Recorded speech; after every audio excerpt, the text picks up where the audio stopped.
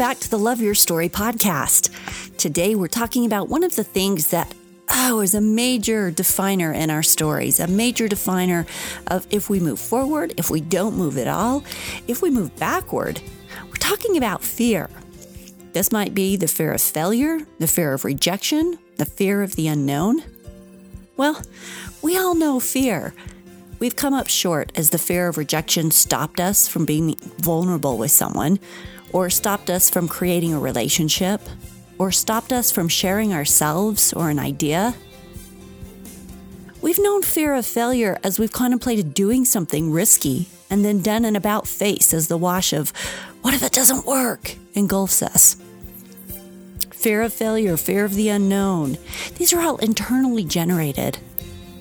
Now, these fears come from an evolution-based circumstances, a need to be part of a community, so not wanting to alienate others, a need to know outcomes, which of course generates the fear of the unknown, a need to survive.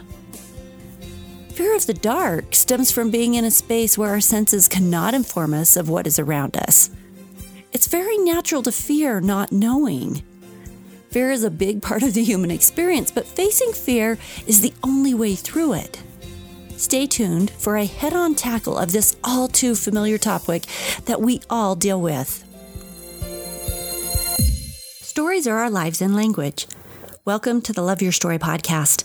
I'm Lori Lee, and I'm excited for our future together of telling stories, evaluating our own stories, and lifting ourselves and others to greater places because of our control over our stories. This podcast is about empowerment and giving you, the listener, ideas to work with in making your stories work for you. Story power serves you best when you know how to use it.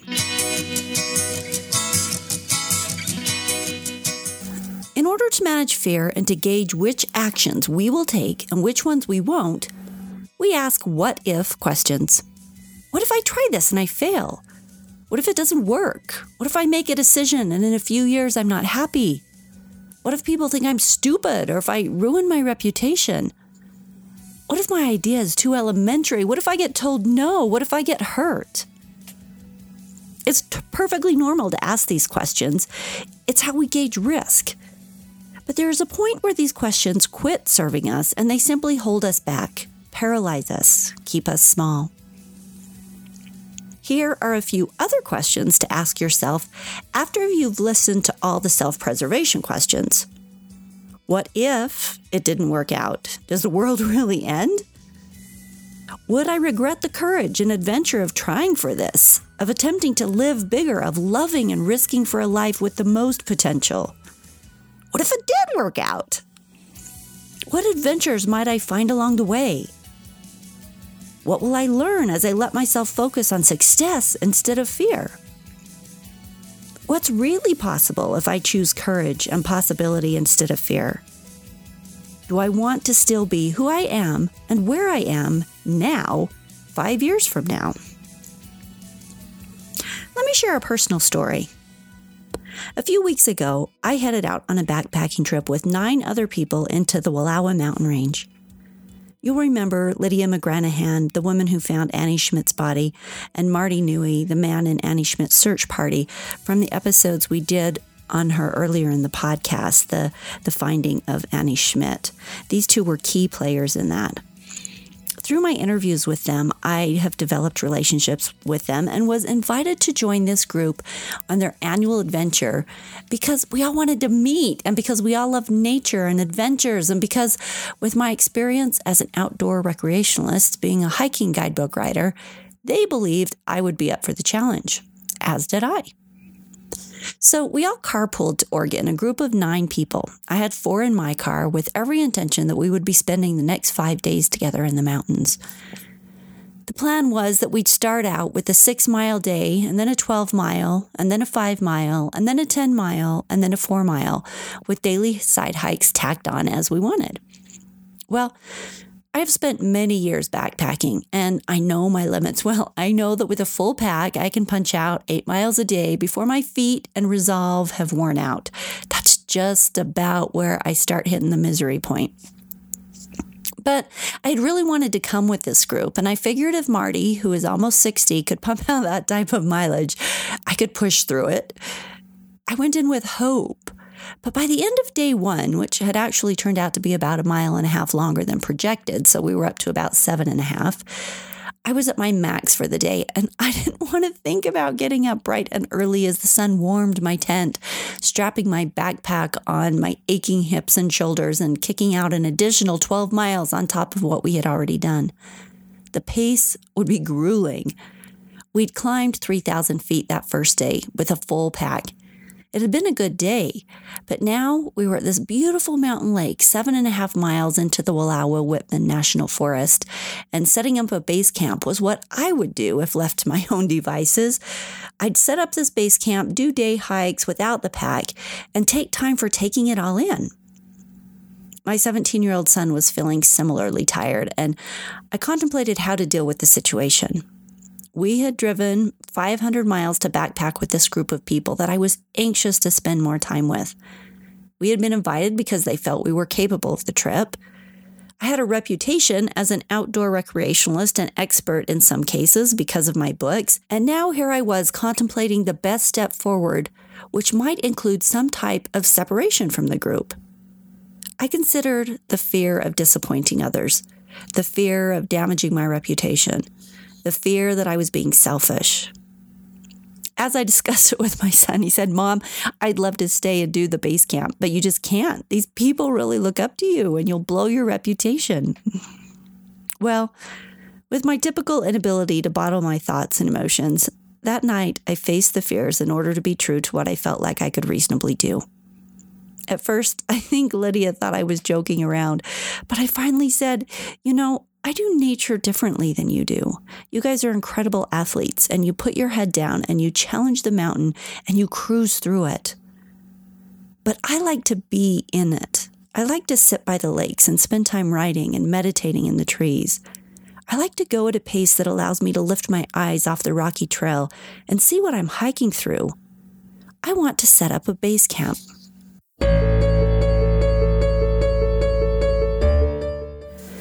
I changed the subject by suggesting we have group prayer before bed, and I told them I loved them all, and then I crawled into my tent. I tossed and turned a lot of the night, trying to decide if I dared actually break away from these beautiful people that I had come to spend the week with. I didn't want to break away from them.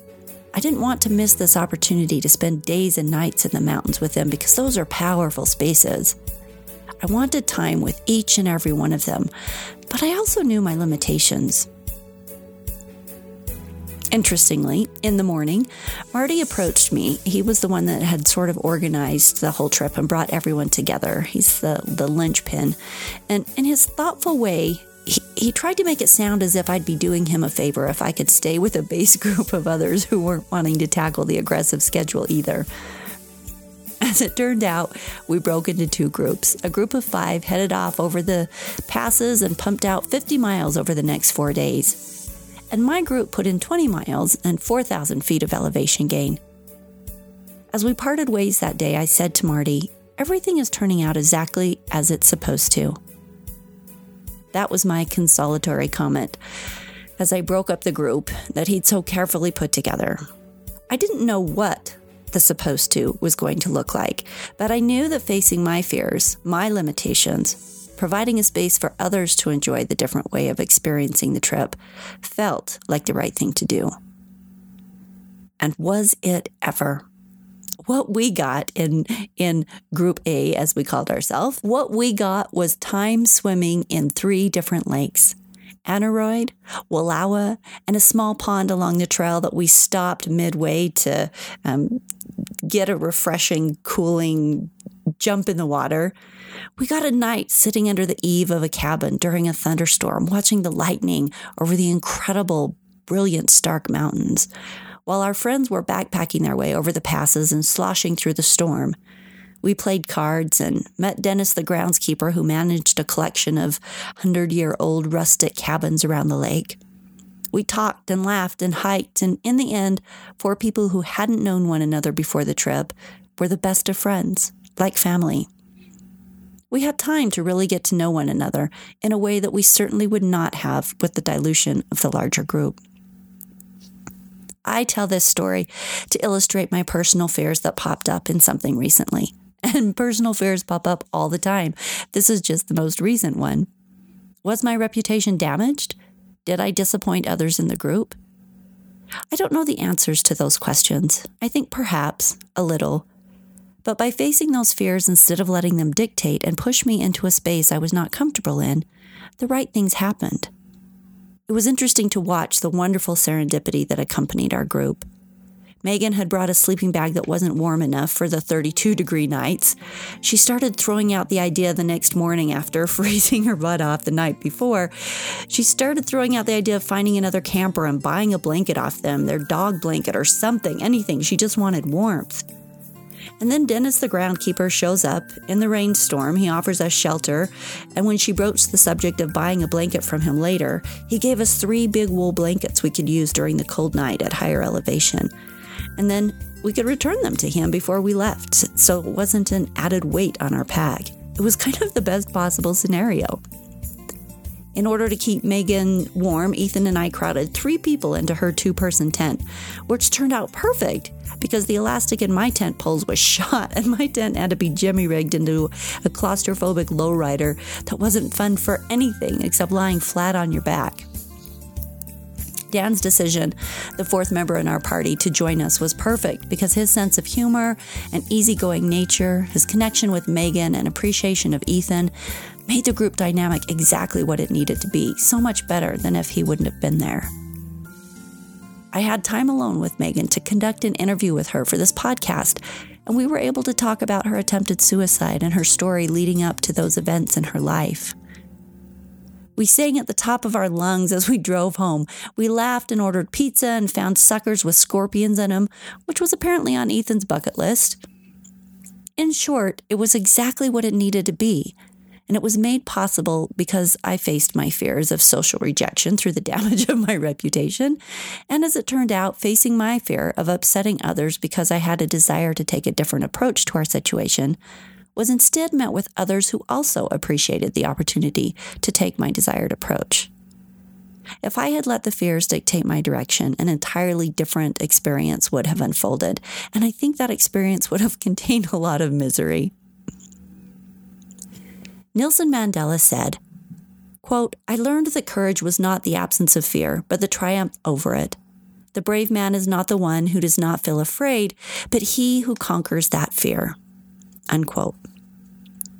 If you are living a life that is not fulfilling, a life dead with boredom, a story where the possibilities for rich, passionate living have been left in the past, on the table, lost in the recesses of a younger you, or maybe your life just needs a bit of an update, or you want a relationship you don't have, or to learn something new.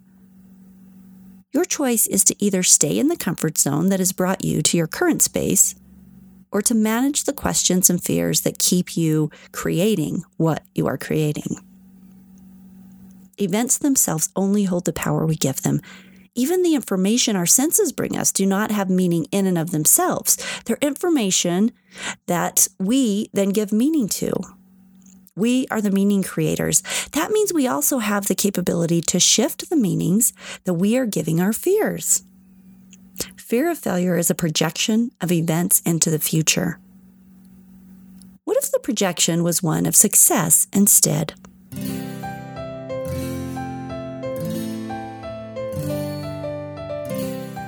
Let me share a couple of things to consider as we discuss overcoming the fear of failure, the fear of rejection, the fear of the unknown. Number 1, reframe your mindset about failure. Would it really be so horrible to try and in the worst outcome learn rather than get the outcome you expected? We live and we learn. That's what we do. Mistakes are just mistakes. We can always regroup. In the movie Thor Ragnarok, a Marvel comic film, Thor says, quote, "Oh, I make grave mistakes all the time. Everything seems to work out," unquote. I think we can also, when we're reframing our mindset about failure, define what is failure to us. Maybe failure is simply not getting back up when you fall down. Maybe failure is not that everything went perfectly. Maybe it's not trying. What is failure really? Consider that reframe, and then it's less scary because you don't have to have it turn out exactly as you expect, or else it is failure. Number 2, realize that the journey and the courage for the journey is the beauty of creating, and you get to do it your way. The mindset focused on success is far more likely to succeed than the mindset based on fear. Choose your mindset, create whatever fabulous space that you want to, do it your way as you head out on the journey of whatever it is that you want. Number 3, get excited about the things that you're trying for. These things, whatever they are that you want to add to your life that are just out of reach because of your fear. Push through those because you want that passion. You want that stretch. You want to try the things that your soul is yearning for before you leave this life. Get excited about what it is that you're going for because that excitement pushes you through the fear. There's thrilling possibility. Picture the success and let the excitement well up in you. 4, consider inaction. If you were the exact same person you are today in 5 years, would you be happy with that? If not, then action is required. And 5, faith is the opposite of fear. Fear is of the devil to stop us. Faith is the power to envision, believe, and create, a literal power. Which one do you choose? Which one will define your forward movement? Which one will define your story? Another quote from Thor in Ragnarok that I loved from the story perspective is, quote, I choose to run toward my problems, not away from them, because that's what heroes do, unquote. So here's an example of a hero move. A woman named Christine Lavulo shares her story of running up against fear in her career and how she dealt with it. Hi, my name is Christine Lavulo. I am a transformational life coach and also a trainer for what's called the Success Principles, a program developed by Jack Canfield. You would know him as the Chicken Soup for the Soul guy.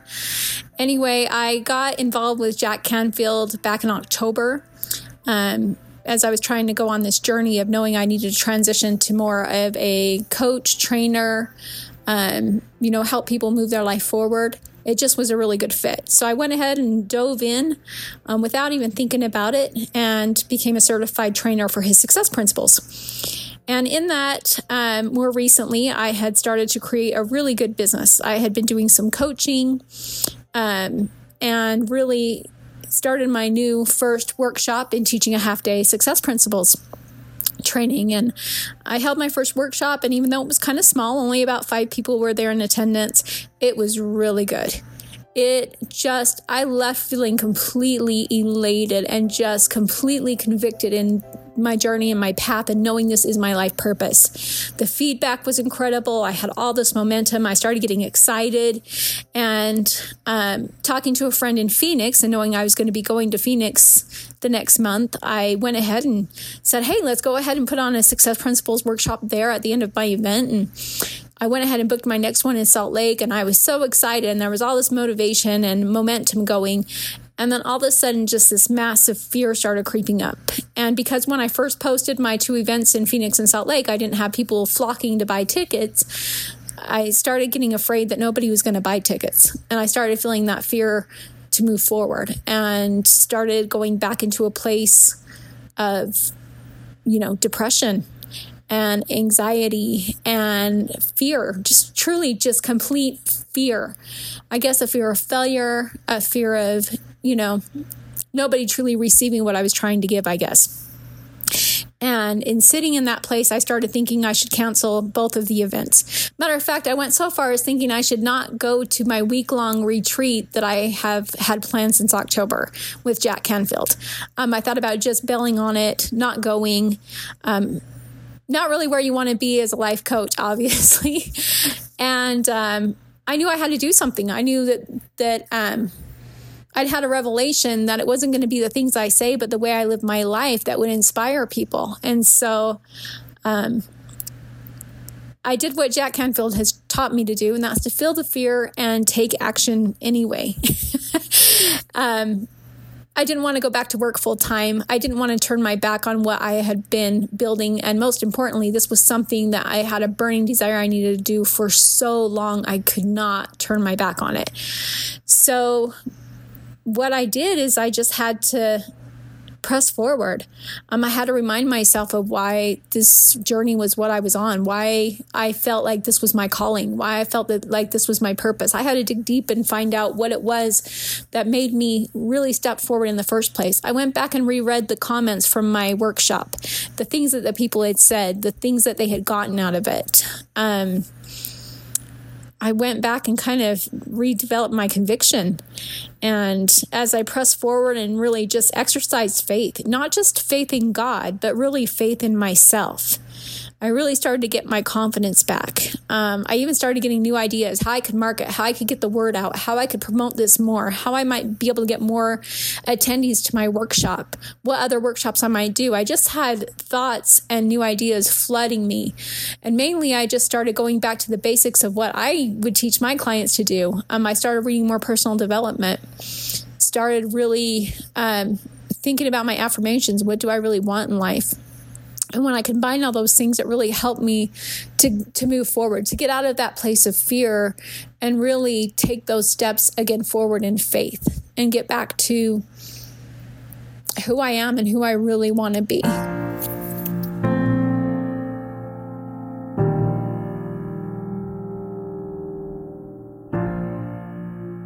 There's a story I will end with. It's called The Giant.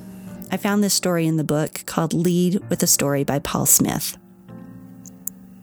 Once upon a time, in a land far away, there lived a very bright and trustworthy young woman. Having learned all she could in her own village, she set out to explore the neighboring lands. After some time, she came upon a great city surrounded by a huge castle wall. Surely I can learn something new from the people here, she thought to herself. But after entering the city, she found its people too frightened and depressed to share any wisdom.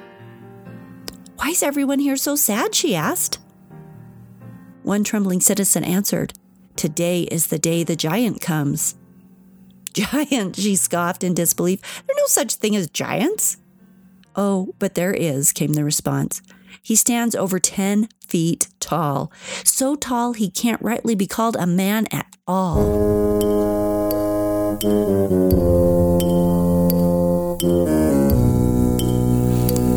Skeptical but intrigued, the young woman pleaded, "Tell me more of this giant." So the frightened citizen nervously explained to her, "Every year, on the same day and at the same hour, he comes down from the mountain where he lives. He stands at the edge of the clearing and yells, 'Send out your bravest man for me to fight, or I will knock down these walls and kill everyone inside.' Each year, one poor valiant soul steps out to face the giant, and there he stands, mesmerized by the giant's enormity and the impossible task ahead. Every year, the giant slays the poor warrior where he stands before he even draws his sword. The warrior doesn't even move. It's as if he's hypnotized." Eyes wide with fascination, the woman begs, "Can I see the giant?" "The only way to see the giant," the citizen explains, "is to face him in battle." Eager to learn, the woman responded, "Then that is what I will do." Shortly thereafter, the voice of the giant rang through the village, and the woman stepped out to meet him. She looked out across the clearing to the edge of the forest at the foothills of the mountain. Sure enough, there stood an enormous giant. For a moment, she just stood and stared at him from a distance. There was a gentle rise in the ground separating the two, so she could only see him from the waist up. It was difficult to tell exactly how big he was, but he was clearly taller than any man she had ever seen or heard of. She was struck with the same awe and terror all of her predecessors surely felt at that moment. The giant was real. Facing him today, surely she would die. She considered running back inside the castle walls, but she had given her word to the people to face their giant. So with all the bravery she could muster, she began to walk tentatively toward the giant, and the giant began to walk toward her. After a few paces up the gentle incline, she gained full line of sight to the giant, and she could see his whole form. With a better angle, she could tell he was not nearly the 10 feet in height she had first believed, but was perhaps only 7 feet tall. He was still massive, but at least now in human proportions. She was still no match for him, but at least she would meet her defeat at the hands of something recognizable.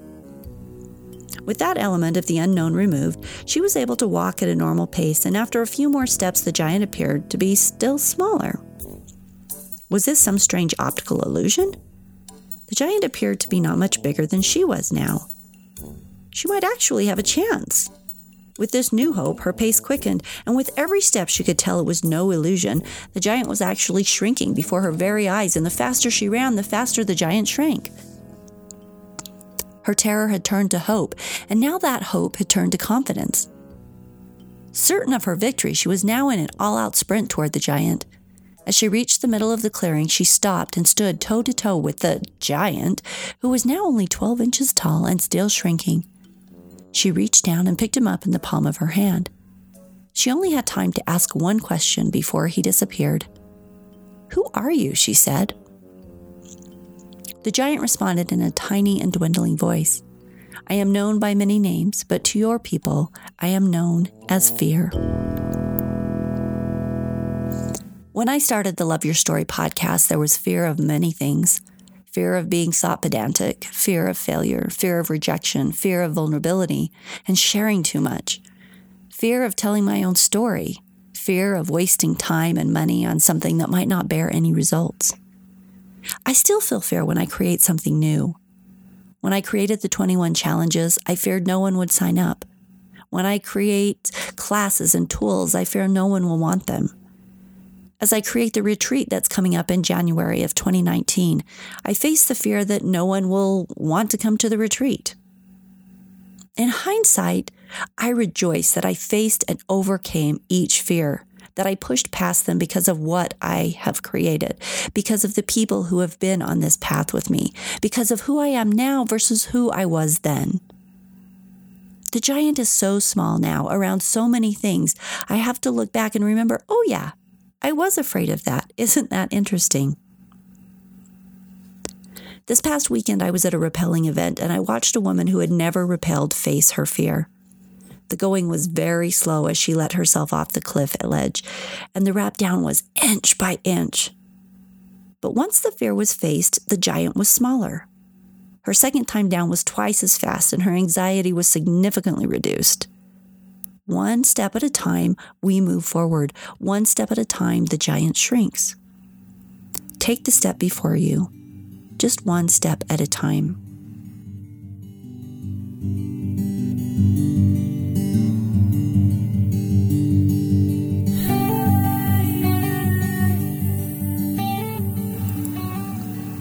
Take action, people. We all make mistakes, lots of them. That's part of the game. Don't let the fear of not hitting the home run stop you from getting in the game. If you don't step up to bat, you're just going to sit on the sidelines, and that's not much of a story. Everyone who ever learned how to walk fell down over and over again. Everyone who learned to play an instrument has hit 1,000 wrong notes. Everyone who learned to play a sport missed lots of shots. We don't ever learn something new without making mistakes. They're a fact of life, and they're okay. So when the fear boils up in you, the fear of making a mistake, the fear of rejection, the fear of failure, just remember that facing the fear is what will make it smaller. Facing the fear is the only way to go, learn, be, or do anything that sits on the other side of that block. And that maybe exactly what you need is found on the other side of that fear. Remember, courage creates possibility and one heck of a better story. Thanks for being with me today. Your challenge for the week is to find one thing that you're afraid of, one thing that's popping up, one space that you're holding back in, just because there's a little tinge of fear there. And then push past it. Just do it. Your challenge this week, push past the thing that's making you uncomfortable. It becomes easier with practice, and as the giant gets smaller, you are running at a much faster pace forward. The more you face your fears, the smaller they get. So go face one. It's what the heroes do. Don't forget to leave us a review on iTunes if you like the podcast and share it with a friend. The more people who listen, the more good these ideas can do. Share the love, people, and we will see you next week on the Love Your Story podcast.